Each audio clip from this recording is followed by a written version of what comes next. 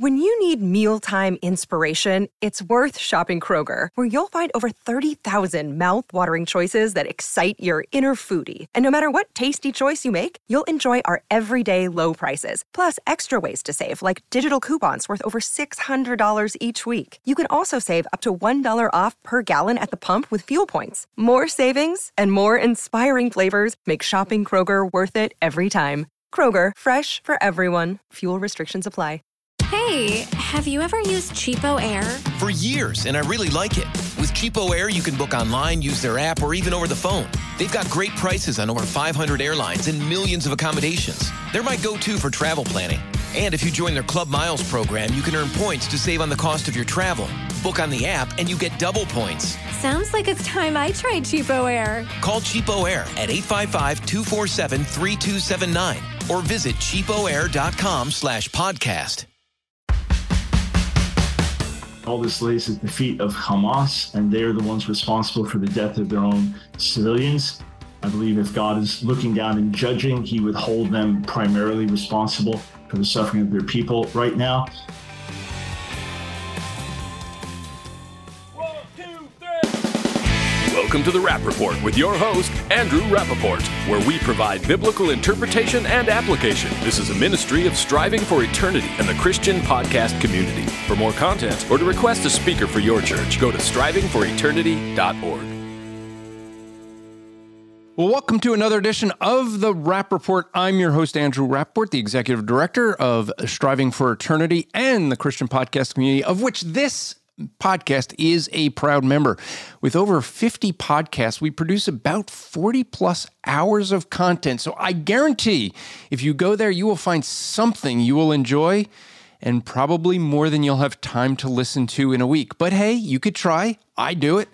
But I am joined this week with a brother in Christ who I would like us to hear from, because we're both going to talk about a topic we are moved by, we have a lot of love for, and that is the situation currently in the state of Israel. Now, I'm going to say up front, my brother, Dr. Michael Brown, and I have differences. I'm going to let him introduce himself and let him share how he came to Christ. Both of us are from a Jewish background. Though we came about it differently, our understandings of Judaism, we had little bit of a different upbringing there. Came to Christ, obviously, the same way, and have moved on in different paths within Christianity. Our differences, we will actually be debating them sometime soon. I'll let him explain that since he's the one that requested it. But Dr. Brown, welcome to the Rap Report. And like I said, start by introducing yourself quickly, how you got saved, and then how you and I got to talk to one another. Yeah, and it's actually warmed my heart in recent weeks to speak with you on the phone, to pray with you on the phone, to exchange emails, to hear your graciousness and the camaraderie we have as Jewish believers in Jesus. I'm 68 years old. God saved me in 1971. I was a heroin shooting, LSD using 16-year-old, long-haired, hippie rock drummer, and met God's mercy then. I was raised in a conservative Jewish home. Those listeners that don't know what conservative means, it doesn't mean conservative like conservative morally or politically. It's just a branch of Judaism, but it tends to be very liberal. And I was actually raised in, it's a very wishy-washy form of Judaism. And, we didn't observe the Sabbath, go to synagogue regularly or anything like that. But I was bar mitzvah at 13. That was more of a social event than a spiritual event. To give you an idea, I had to learn to chant a portion of the Hebrew Bible. And I did that well, but I never knew what it was. No one ever said to me, Michael, you should read this in English now and meditate on this. I was just saying words I didn't even know the meaning of. The big thing that impacted me at the age of 13 was seeing Jimi Hendrix in concert. And that's it, the counterculture revolution. I wanted to be like the rock stars. So that opened the door, getting high and all this. And then my two best friends, they were Gentiles, but nominal Christians. They liked these two girls who were going to a little Italian Pentecostal church. So that's what we get to debate later, God willing, Pentecostal charismatic beliefs versus scripture, et cetera, compared to scripture. Anyway, God starts to work in their lives, starts to change them. I go to pull them out.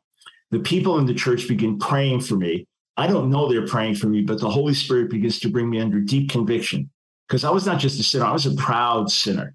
I boasted in the evil that I did. and God begins to convict me. I come under deep dramatic conviction. God's love is revealed to me. And December 17th of 1971, I said, Lord, I'll never put a needle in my arm again. He had been dealing with me. I had started to believe that Jesus was real, but I wasn't willing to give my life to the Lord. And that night I was instantly set free. And when I went home, told my dad, he didn't know what to make of it. But as the days went on, he saw his change and he said, Michael, I'm glad you're off drugs, but we're Jews. We don't believe this. And he brought me to meet the local rabbi. And the local rabbi and I became friends. He gave me a book on anti-Semitism in church history and then challenged me that I didn't know Hebrew. So once I started college, I thought, well, I should take some Hebrew classes. They only had modern Hebrew.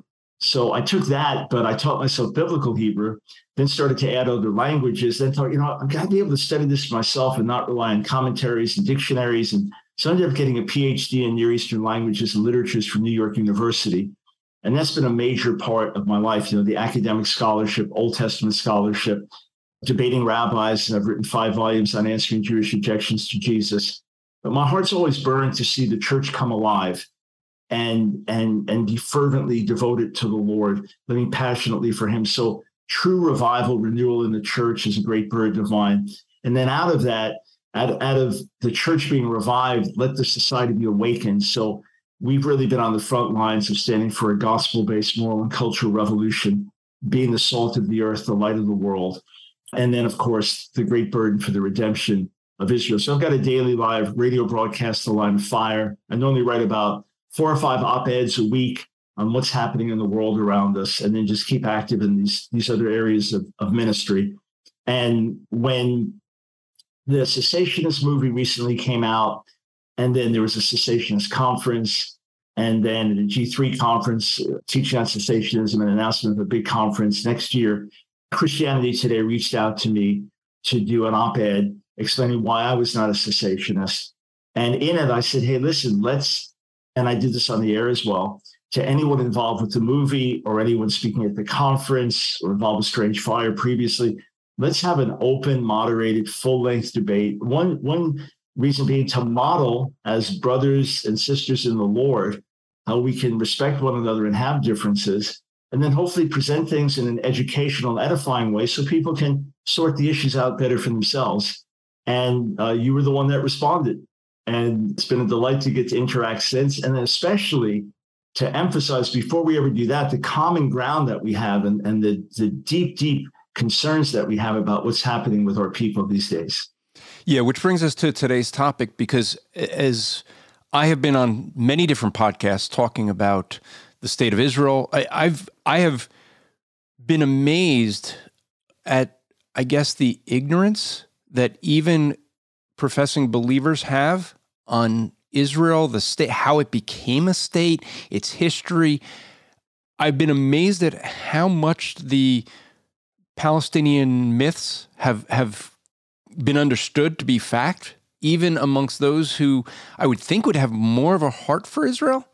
And I'm saying this, I know that a lot of people think that, oh, I'm just for Israel because I'm a dispensationalist. No. As I said to one person, it probably has more to do with the fact that I'm Jewish, that I have a love for Israel. Somewhere in Israel, there's a tree planted for my bar mitzvah. But I'm glad that I was able to get to Israel last year. We were planning on returning in 2025. I don't think that's going to happen. But I heard you on a podcast talk about Israel. There was a lot that you brought out that I hadn't, and I wanted to have you on to discuss this because I find that there's a lot of things people don't understand about the nation of Israel today, how it came about and things like this. So would you be able to give us just a thumbnail history of the state of Israel that we know of now, which people think really 1948, that's when it was official, but even 1914, the discussions had started, but the last 100 plus years. Sure. So we know with the scatterings of the Jewish people in 70 AD and 135 AD after the first and second Jewish revolt, that continued with our exile and dispersion around the world. It had begun by the Assyrians in 722 BC and then the Babylonians in 586 BC. Now 70 AD, 135 AD, further scatterings, further dispersions. But over the centuries, there remained a Jewish presence in the land. There was an Arab presence, and the land was led and conquered by different groups. It was under Christian control. Then with the rise of Islam, it was under Muslim control. Then after Crusades, for time again, Christian control, then Muslim control under the Ottoman Empire. And that continued into the early 20th century. But we have to remember that in the Jewish consciousness, this was always the homeland. There was no such thing as a Palestinian people or a Palestinian homeland. Various peoples lived there. Arabs, people from the surrounding Muslim nations, Christians, Jews, but there was no Palestinian state. It was part of Greater Syria. It was just part of the Ottoman Empire, etc. Even the modern divisions we have, states like Jordan, states like Iraq, these are more modern innovations in terms of drawing these borders and boundaries. A lot of this was tribal, just tribal affiliations and things like that. So what happens, though, is there's always been a Jewish presence there. Jews around the world over the centuries have prayed facing Jerusalem. And we know it goes back to Solomon's prayer in 1 Kings 8. We know that goes back to Daniel praying in the same way in Daniel 6. So this is an ancient tradition. The Passover tradition developed, saying next year in Jerusalem. If, in contrast, you're a Muslim living in Jerusalem, even though Jerusalem is the third holiest site in Islam, you would pray with your back to Jerusalem and your face facing Mecca. So towards the late 1800s, there begins to be an increase in Aliyah and Jews returning to the land, mainly secular. It was not a religious-based thing. There had been Jews that lived there. There was a command, if you could live in Israel, to live in Israel. So people would do that. But there was the prayer for the Messiah to regather the Jewish people, the Messiah to rebuild the temple, etc. But it begins to increase as anti-Semitism worldwide begins to increase. More and more Jews start coming in the late 1800s, early 1900s. Now, at this point, there are far more Arabs in the land than Jews, but it's a fraction. We're talking about hundreds of thousands of totals. It's a fraction of the current population. Plenty of room for everybody. As more Jews are coming in, they're now buying the land from local Arabs. More Arabs are coming in to work the land. So they're coming in from surrounding areas. So yes, there are Arabs/Muslims who live there for many centuries, but that's the very, very small minority. The great majority also came in more recently. So basically, now after World War II, this comes under the control of the British Mandate. The Balfour Declaration says that there will be a home for the Jewish people. And what happens in the late 1920s, under the influence of the Grand Mufti of Jerusalem, Hajj Amin al-Husseini, is you have what would be really called the first Intifada, of the slaughter of scores of Jews in Hebron by Muslim militants. And now the situation, this is the late 1920s, begins to get very testy, ugly, difficult. And the whole mandate for a Jewish state is a little withdrawal under Arab pressure.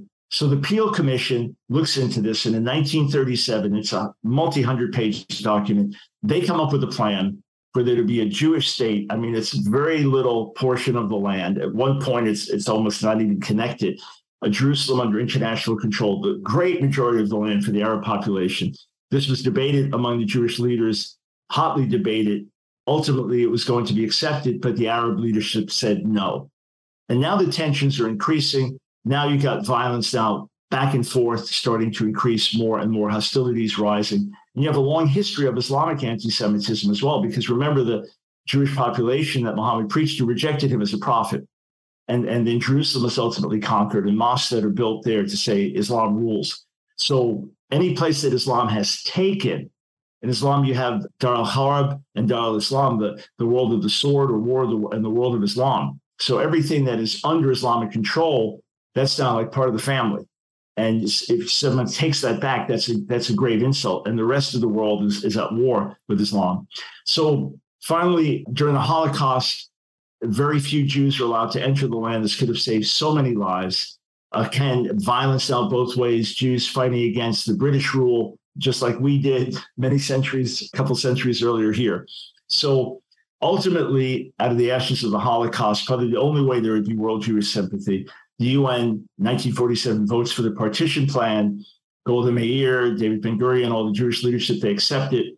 They say to the Arabs living there, let's live in peace together. There's room for both of us. The Muslim leadership says, no, we will destroy you. We will drive you into the sea. So there could have been a two-state solution, massively unfavorable to the Jews, That could have happened in 1937. That was rejected by the Muslim leadership, Arab leadership.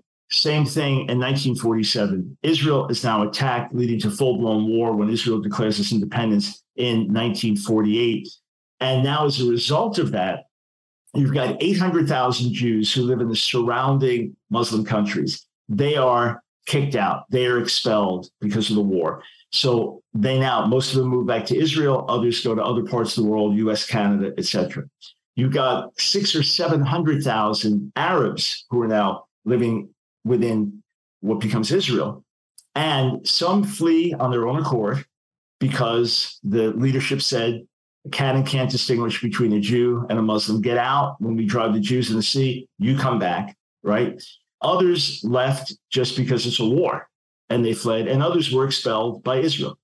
And, when you read about war atrocities, yes, they happen, but in the history of war, when you analyze them, they're actually minimal in comparison to other wars in terms of Israel. When you hear genocide and cleansing of ethnic cleansing, these are these horrifically exaggerated terms. So since then, Israel's surrounded by hostile neighbors. That has been the situation. 1967, as the surrounding nations are about to launch another war, Israel hits the first preemptive strike and is able, in the Six-Day War, to now capture further territory. And this happens, boundaries of nations around the world are written out by wars and conflicts. And that's, you have this, you didn't have it before. So Israel occupies, and I'll sum this up quickly now, Israel occupies all the way down to the Sinai, right on the border of Egypt, Gaza Strip, which had been under Egyptian control. It occupies now the so-called West Bank, Judea, Samaria, which had been under Jordanian control. And now they take this back. And now Jerusalem is reunited, which is such an incredibly emotional thing. As part of the peace treaty with Egypt, early 70s, they give back the Sinai Peninsula, so this large portion of land. They maintain control of Gaza Strip. They maintain control of West Bank to this day. 2005, under pressure from the Bush administration, Prime Minister Ariel Sharon turns Gaza completely back over to the Palestinians.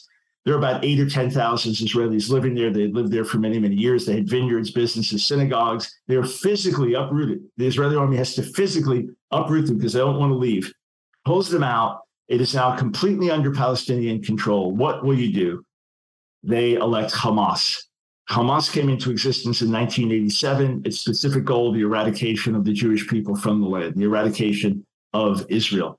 When you hear people chant from the river to the sea, Palestine must be free, that does not mean a two-state solution. That does not mean let us live in peace side by side. That means make this land Judenrein, cleansed of Jews. No more Jews living here, no more Israel. It calls for the annihilation and extermination of Israel. That is the Hamas charter and viewpoint and belief system to this moment. Remember, this is radical Islam like ISIS, like Al-Qaeda. Israel has no right to be there. The Jews, who are the despised descendants of apes and pigs, have no business being in what is Islamic territory. So once Hamas was elected, that is why there's been a blockade. That is why hundreds of millions of dollars that have come in that should have been for the development of the people of Gaza, for jobs, for infrastructure, for hospitals, for humanitarian work, instead has gone for terror tunnels, for missiles, weapons, and to enrich the coffers of some of the Hamas leadership.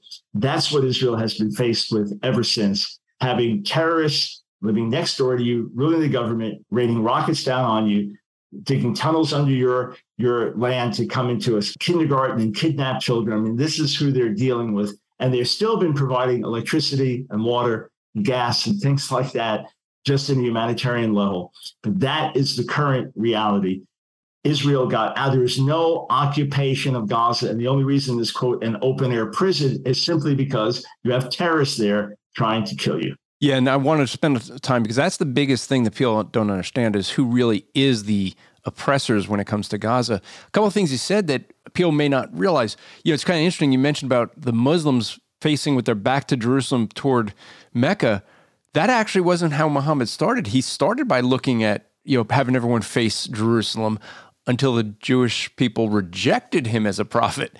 And then that changed. So even within early Islam, they had done the same thing as Jewish people do with looking to Israel. You know, another myth that I want people to pick up as you gave that history, prior to 1948, the Jewish people that lived in this land were called Palestinians. So the Palestinians were not a Muslim, and that's the view it is today, that these are these Muslim people that were, well, there were a lot of people that lived in that land that got moved around. People don't realize that when it was under Muslim control, the Jewish people did live there. We know that because they paid an extra tax for living there. They had to pay a very heavy tax that Muslims didn't have to pay. So there were many people, both Arab and Jewish people, that lived there for a long time. I'm glad you pointed out the fact that during war, things do change. I mean, no, I don't hear anybody complaining about Russia coming in to take over land, Ukraine fighting back to say, no, we're going to push back. I mean, when that is all done, do we expect that Ukraine, if Ukraine was to win, to say, you know what, Russia, okay, we're done. How about we give you back the land that you just fought, you fought and lost over? Like, no one would expect that. Aren't some of the borders of the United States things that were attained in war? I mean, it's the way things happen around the world. What's different here is that this refugee situation is different than any. When the 800,000 Jews were expelled from countries around the world, well, Israel would have taken them all, and if they came, but whoever came, Israel took in. And you have refugee situations in the late 70s, early 80s. My family took in our church, almost everyone did. We took in families from Vietnam and Cambodia. They had fled the boat people crisis. We heard there's an urgent need with refugees. They became part of our families for years and lived with us until they were able to get settled on their own. But not this refugee crisis. Oh, no. You have now several generations later. This is the one that is a multi-generational crisis. It was an edict of the Arab League in the 1950s not to give citizenship to the Palestinians. So, and you just think right now, okay, the war in Syria, I believe there are about 1.5 million Syrian refugees living in Lebanon. There are hundreds of thousands of Syrian refugees living in Iraq, and they've gone to other places as well as a result of the war in Syria. Well, why is it right now with Egypt on the border that the people of Gaza are not just given refuge? Hey, just come and be part of our country, even temporarily. Let's set up camps for you, etc. Let's get everybody out and let's Hamas and Israel fight it out. No, you can't give home to the refugees. Why is it, Andrew, that in Judea, Samaria, in the West Bank, in Gaza, there are still Palestinian refugee camps within these very places? Why is it in countries like Syria and Lebanon, you still have Palestinian refugee camps? Why don't they have full status in the society? Because this is the one thing to make Israel look bad. And now, because of high birth rates, this is very common in religious Muslim families, their numbers have grown to millions and millions. And they say, well, we want the right to return back to our land. And this is what people are advocating for. It's absolute madness. And yet, I don't hear Gaza giving the right of the Israelis to come back to Gaza. If the Palestinian Authority had its own state, right? So right now, the controversy about Jewish settlements there, et cetera. But the bottom line is, if there was a two-state solution, they made clear no Jews will live here. So say, hang on. What happened to the Arabs that stayed?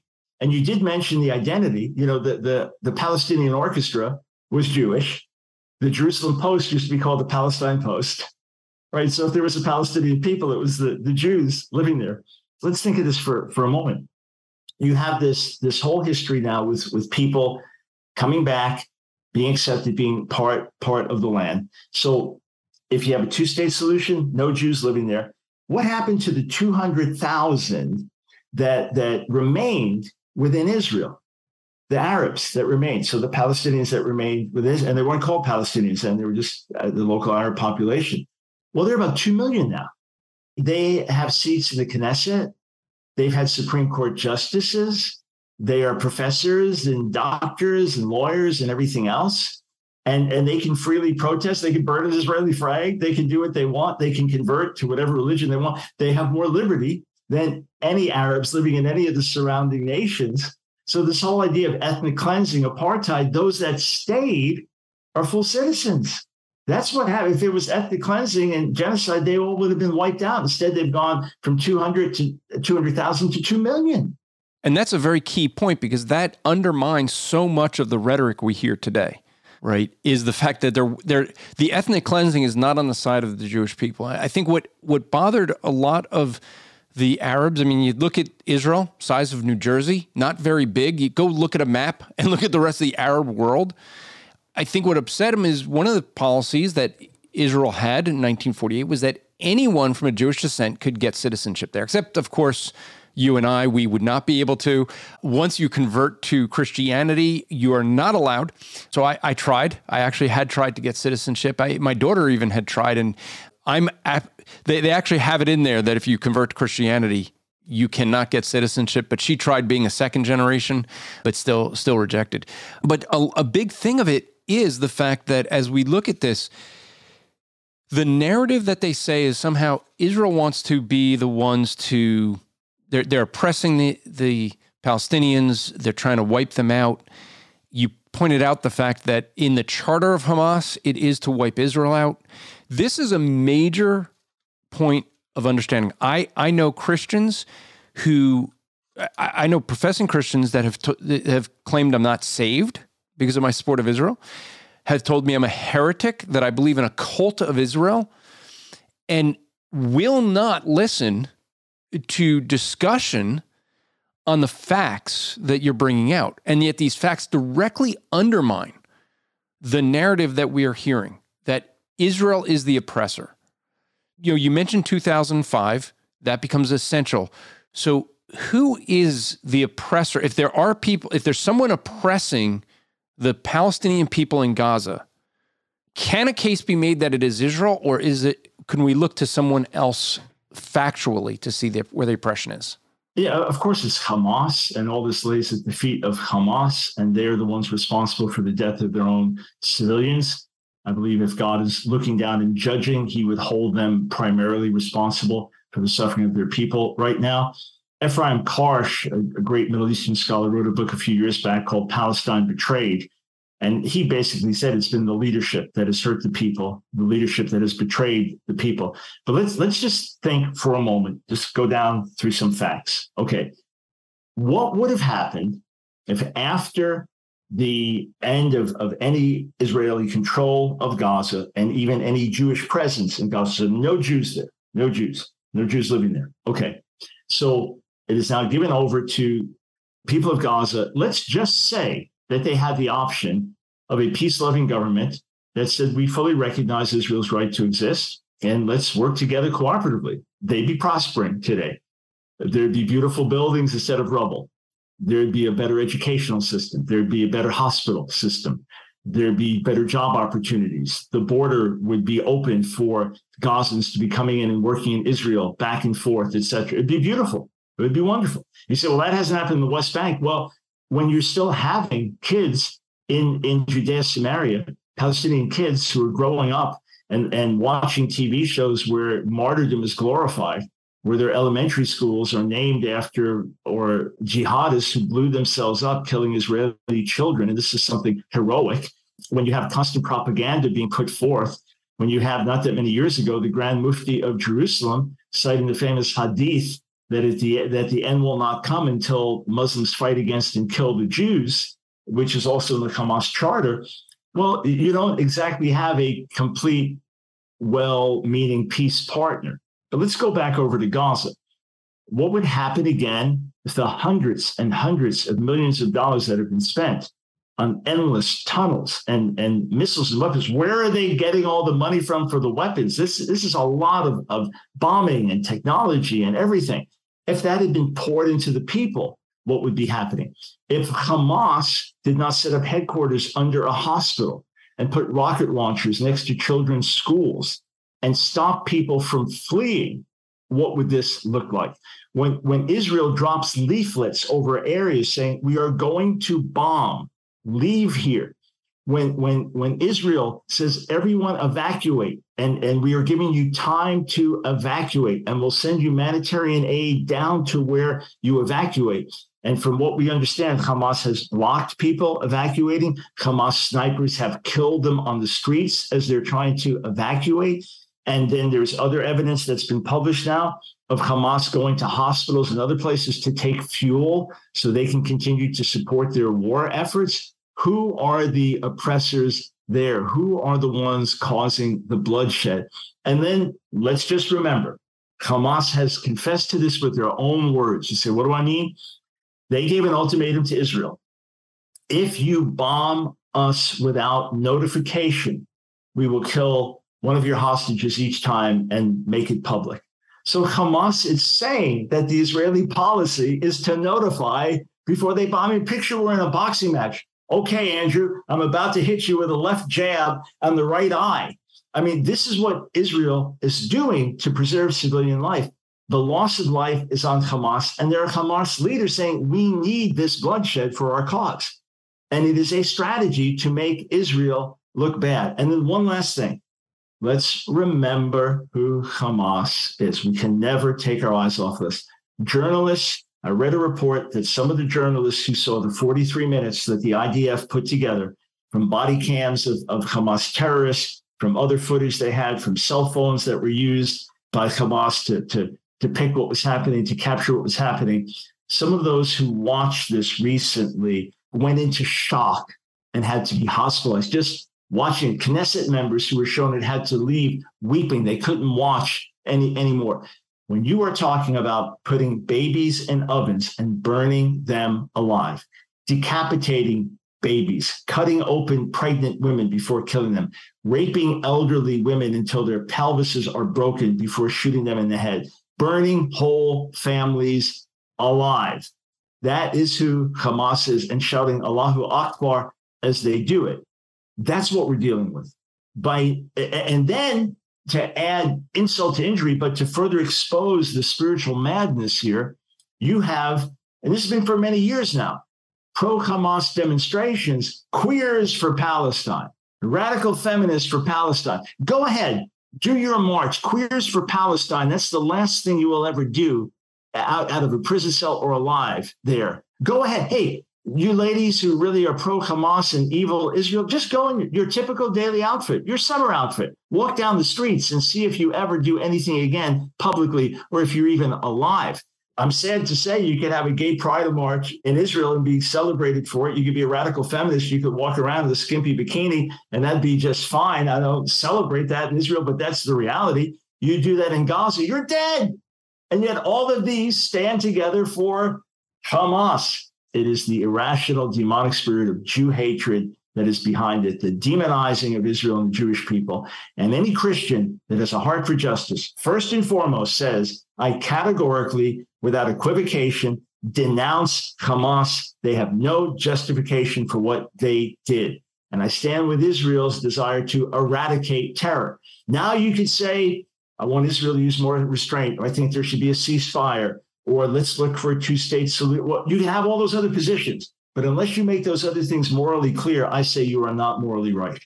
You hit something that always amazes me, because Christians get attacked from the transgenders, homosexuals. Let's look at that message. You put me in a room with someone that's practicing homosexuality, I am going to share the gospel with them. You put that same person in Gaza, and they're dead. They're going to be thrown off a building. I just am amazed, but I shouldn't be, because right, we know the source of that. Right, the source behind this is the enemy of God. You know, the demons and the world system that hates God, that will agree. I mean, here you got transgenders for Palestine, and yet the Palestinian, if they were left in Hamas would kill them. And yet they're gonna support that. It's crazy to think about, but they're on the same side spiritually than we are. So you mentioned something. I think there's been talk, but I don't think a lot of people understand fully who are not following Israel. You mentioned that they dropped these leaflets. Why would Israel feel the need to warn? I mean, tactically that doesn't seem to make sense in war. Okay, I'm going to bomb here. I'm going to let everyone know we're going to bomb this location right here. It doesn't make sense. So why would Israel feel the need to do things like that? Because I think the underlying thing here helps us to realize some of what we're hearing with the rhetoric from Hamas. And by the way, Israel in recent days has placed more than 20,000 phone calls to families saying, we're bombing this area, we're bombing this building, get out. Yeah, I mean, who else does that? And when an Israeli soldier starts in service, the first thing they do is they learn ethics. And they even have a card that lays out their ethics. They're not allowed to leave base without their identification and that ethics card in their possession. And when they'll be going in on the ground, we'll get calls and emails from friends of ours saying, hey, my son's about to go into battle. Please pray, because they have to go through so many precautions before they do certain things that they put their own lives at risk. So here's the unique thing about Israel. Even though it's obviously a far from perfect country, I always say Jews are like everybody else, except more so. Our good qualities are exaggerated, our bad qualities are exaggerated. And I think it's partly the gifts and calling of God are irrevocable. Romans 11:29, there is something on the Jewish people for good or for bad.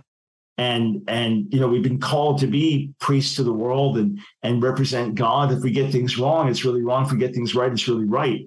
But even in the midst of the sexual immorality, like in Israel and other parts of the world, and then the ultra-religious Jews that so strongly reject the gospel, there is a recognition that Israel is supposed to be moral, that there is a history of being a chosen people, that there are ethical commands from God. That's why within Israel, you have left-leaning organizations that are very strong critics of Israel, that are critics of the war, that are critics of the settlements. This is right within Israel, and they're in political parties because you have this liberty to do this, and Israel is the most self-critical planet on the earth. You think our political fights get intense. Just watching Israel.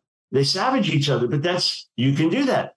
But the point behind all of it is that there is a belief that there should be a certain ethic and that there is a morality on which Israel must operate. Let's say Israel has the opportunity to assassinate a terrorist. It goes through a whole series of ethical evaluations. And that Israel's not the only country that does it, but they do it on a high level.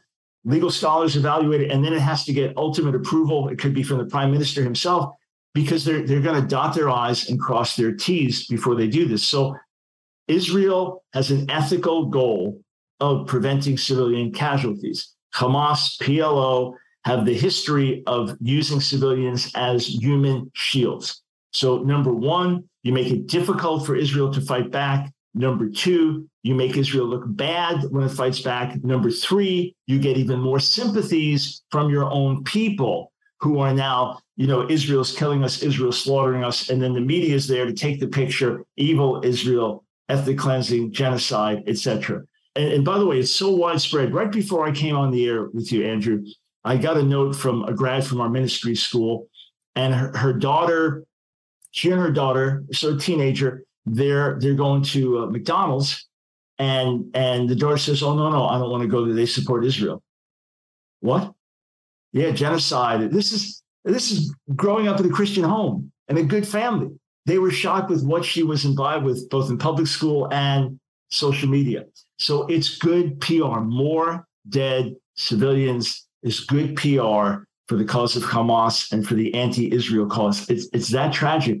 Israel, on a very, very high level, does its best to minimize civilian casualties as an ethic. And they will call a house. Okay, there's a terrorist cell there, but there are other families. They will call and say, leave, we're going to bomb. And again, this is all documented, actually release recordings of these things, drop the leaflets, because their goal is to deal with the terrorists. And last point, everyone agrees that it was right to take out the Nazis. I mean, unless you're a neo-Nazi yourself. And that meant bombing German cities and things like that. Lots of civilians died. It's tragic, but it happened. When we went into Iraq, maybe with misguided intentions, but thinking they had weapons of mass destruction, and in the aftermath of 9/11, a lot of civilian casualties. It's a shame. You try to minimize it, but it happens in war. It's the cost of the government making terrible decisions and the people supporting those decisions. Same with this war. The difference is Hamas intentionally, joyfully targets civilians. Israel does its best to avoid civilian casualties. Yeah, and I'll just correct one thing.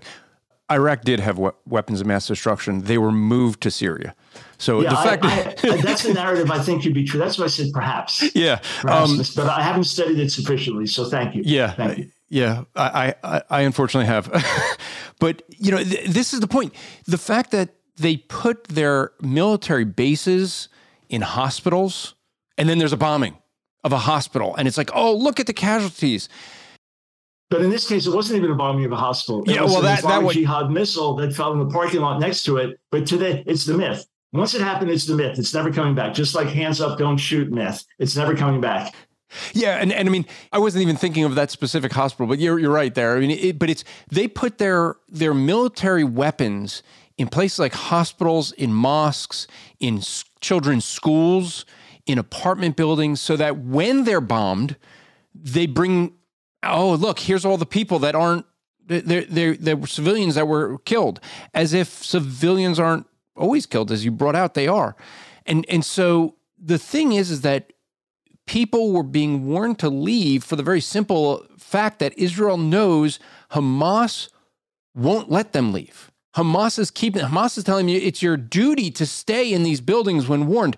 By the way, folks, if you don't know, the Hamas leadership doesn't live in Gaza. They're in Qatar. So when they're telling people, you have to stay in this apartment building that's going to be bombed and you've been warned it's going to be bombed, you have to do this for the cause. Just remember, they're in a different area completely. They're in Qatar, living comfortably and not having to deal with the ramifications of what they're making everyone else do for their political agenda. So that's the thing we have to recognize. And, with that, not only is Hamas not letting them leave, but, I want to ask you this question, Dr. Brown, after this break, is the fact of why are none of the Arab countries taking them in? I mean, Gaza is on the border not just of Israel, but also of Egypt. This becomes an interesting thing that everyone's saying that Israel alone has to let them in. Why are none others? And so after this, I want to have you address that topic. But maybe all this talk of the war in Israel, the war in Iraq, you're thinking the world is coming to an end. This is going to be World War III. Those who believe in the rapture, they're thinking it's coming. I know, I talked to them. Everyone is thinking this is the end. Well, is it? Well, I don't know. Paul thought this was the end during his days. But if you want to help yourself to get a good night of sleep, let me recommend our sponsors at MyPillow. At least you could get yourself a good sleep until the rapture or the end comes. But you could go to get yourself a good pillow, or what I love is their mattress topper. Absolutely love their mattress topper. Has helped me sleep better. So that is a 3-inch mattress topper. I don't know what it is that they got in there, but it controls the temperature. My wife is one of these people that she is constantly throwing extra blankets on, and I'm wearing nothing and still sweating. But their mattress topper somehow has cooled that off. I enjoy my sleep much better. They have robes, they have slippers, they have pajamas, they got a whole lot of things. But I do not travel without my MyPillow. Granted, the name is kind of silly, MyPillow, but hey. But the reality is that if you want to get yourself a good night's sleep and at the same time support what we're doing here, go to mypillow.com and use the promo code SFE, that stands for Striving for Eternity. Just use promo code SFE to get your discount and let them know to continue supporting us here. So not only will you get a better night's sleep, but the gospel will also be going forth more because of your better night's sleep. Just a way of thinking of it. So Dr. Brown, why is it that none of the other Arab countries, especially Egypt, which shares a border, is allowing these refugees in? We talked about why Hamas is keeping them there, but there are people that want to flee. Where do they have to go? Why is no one letting them go anywhere? Yeah, so again, this goes back to stated Arab League policy into the 1950s. It was a resolution to not give them citizenship in other countries. And one of the big motivations is when you do that, you now have an ongoing problem for Israel. You now have, it's a brilliant strategy with a lot of foresight, you could say. But if you keep the refugee crisis, now you keep having evil Israel. If in fact, those that fled, the 700,000 that fled because of the war, had been assimilated into the surrounding countries, is basically the end of the story. I mean, you may have, Egypt, Iraq, etc., still wanting to wage war. Iran still wanting to wage war. But there'd be no talk about two-state solution. It's just Israel has its state. The refugees left, and that's that. Those that stayed, part of the country, and they live and grow together. Wonderful, great, live in peace together. And by the way, it's not to say Israel's perfect in every way. It's not to say Israel doesn't have some anti-Arab sentiments, or that Arab Israelis in certain cases feel like second-class citizens. These things can happen, just like America continues to work through race issues, and things like that, legacies of other things. And then the more their hostilities, then the more everybody gets tense. But it has been an intentional policy. And that's why, like I said, you can have a country like Syria or Lebanon that does have Palestinian refugees, but they've been there for several generations now, and they still live in refugee camps. And it's an abomination. It is a cruelty from fellow Muslims, fellow Arabic-speaking Muslims of the same culture and background, to not assimilate these into their own world. And the UN has been a driving force that has helped this as well. If folks are not familiar with UN sentiments towards Israel, go to unwatch.org, unwatch.org.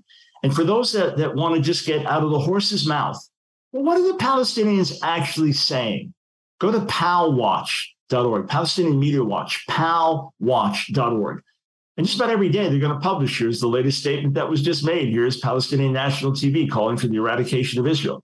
If you want to see what's happening in the wider Muslim world, go to Memri TV, MEMRI.TV.org, memritv.org, and you'll see a sermon from a mosque in Iran. I mean, it's somehow actually recorded, and you watch, and here's the transcription and the translation. Here's a sermon from an imam in Syria.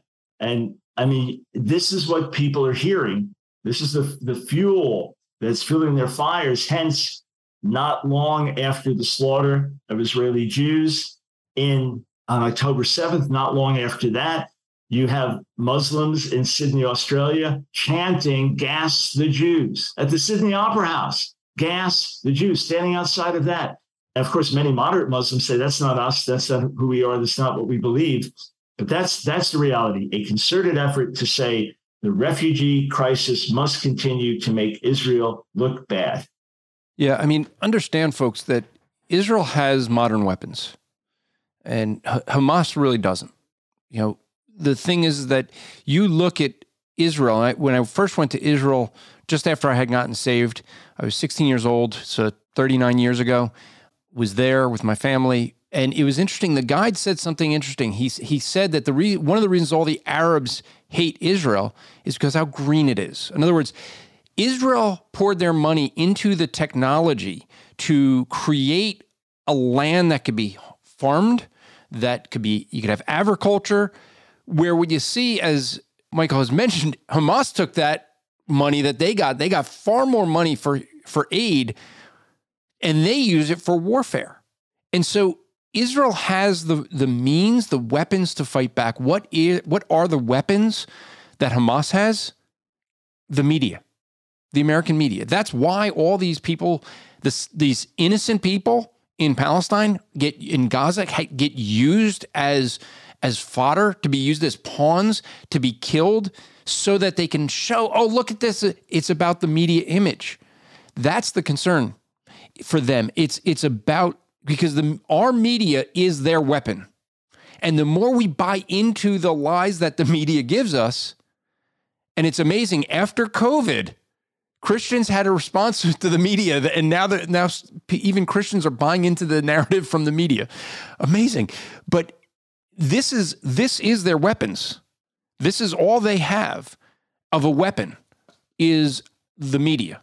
Because their weapons, well, as Dr. Brown mentioned, their weapons aren't so good. They launch them, and instead they land into hospital parking lots. And what do?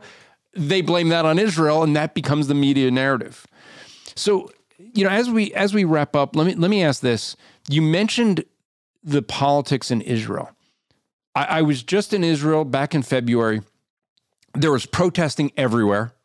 Prior to October 7th, the National Guard was refusing to be called up, refusing to go to duty, There was great division in Israel politically.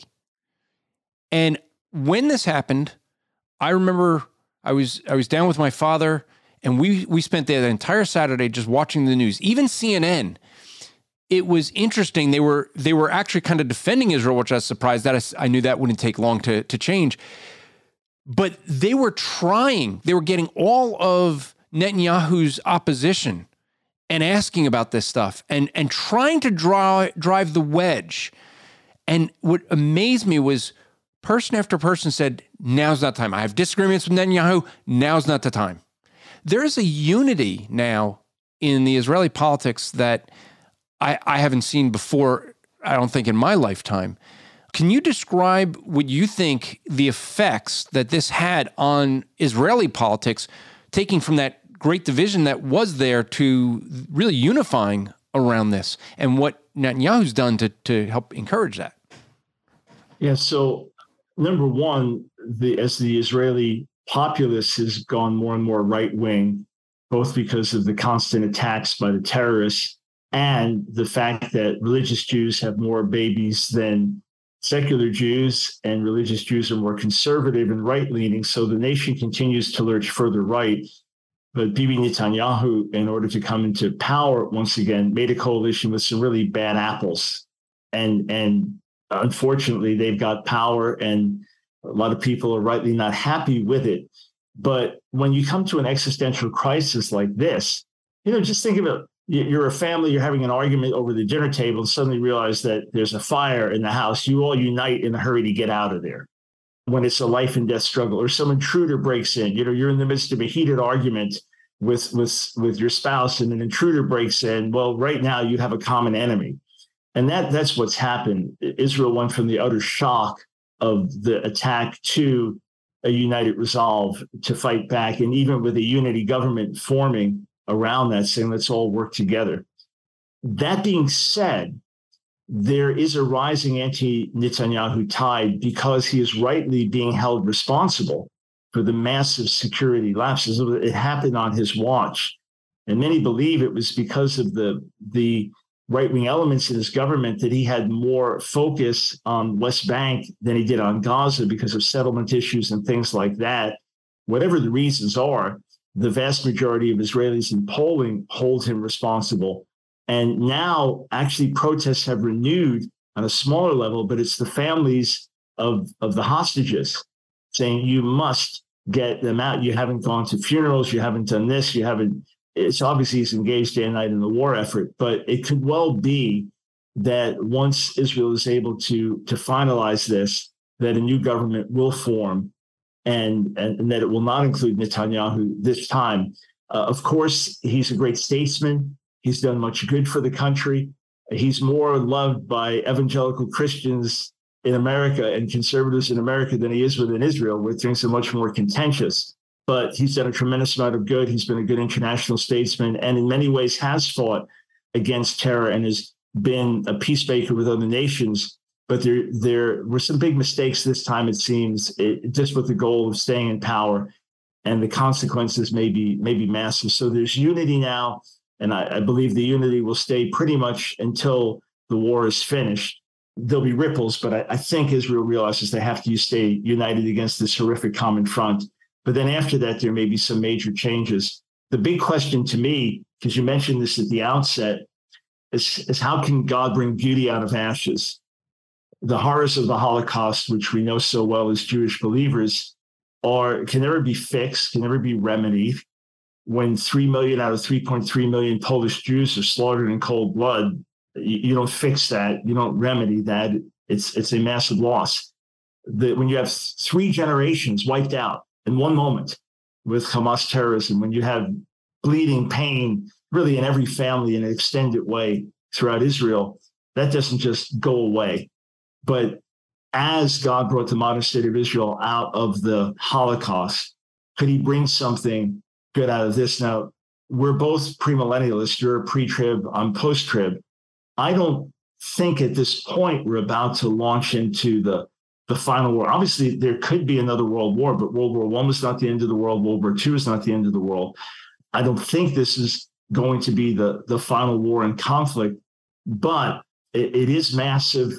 And the goal is always to see minimum loss of life and God's purpose is accomplished. What could come out of this is very, very debatable. It could go in many bad directions. So the prayer is, God, bring something good out of this to the extent of the pain, the agony, the loss, and now the loss for many Palestinian civilians as well.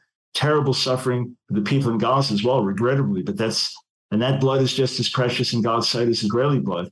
But that's got to be the prayer. God, bring something good out of it. Advance your kingdom purposes in the midst of the pain and suffering. To be more specific, my prayer is that the gospel would be the thing that seemed to bring the unity between Gaza and Israel, because that would do that. I mean, the gospel of Jesus Christ, as Jewish people and Arab people in that area come to Christ and get saved, we could have true peace. And that would actually be, because I don't want to see some world leader come in and figure, okay, hey, we got a peace deal. I would rather see it that people are getting saved, that there's a revival in that area. People are turning to Jesus Christ and living. And because they're living out a Christian life, they're getting along with one another. Like how, I mean, just let's think about that, Christian. How would that impact the world to see, oh, there's a Middle East peace because of the gospel? Would that encourage you more in your neighborhood to share the gospel? I know it would for me. If we saw God do something, a moving of God in Israel with the Arabs, the Palestinians and Israelis getting together, being one country maybe even, but because of the gospel going forth. So instead of us looking at this and being, oh, this is the end of the world, or panicking, or letting it upset our sanctification, as so many people are looking at what's going on there and panicking and getting upset, this should not weaken our faith, Christian. It should strengthen our resolve to pray for the furtherance of the gospel in this area to see what God would do. Yes, sir. And so that's my encouragement to you, listeners. It's what I'm doing, what my prayers are. Dr. Michael Brown, I appreciate you coming in and helping to enlighten us. I think that, there's so much more we could talk about with this, because there's a lot to this that a lot of people don't understand.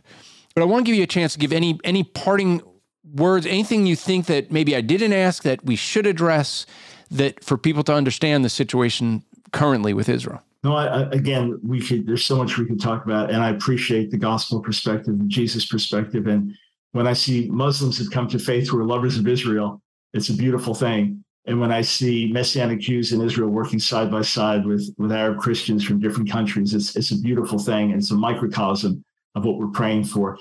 Folks can go to my website, askdrbrown.org, askdrbrown.org, click on read or watch, and you'll see lots of recent articles I've written on Israel, warnings about the rising tide of Jew hatred, of anti-Semitism, and shows that we've done on it.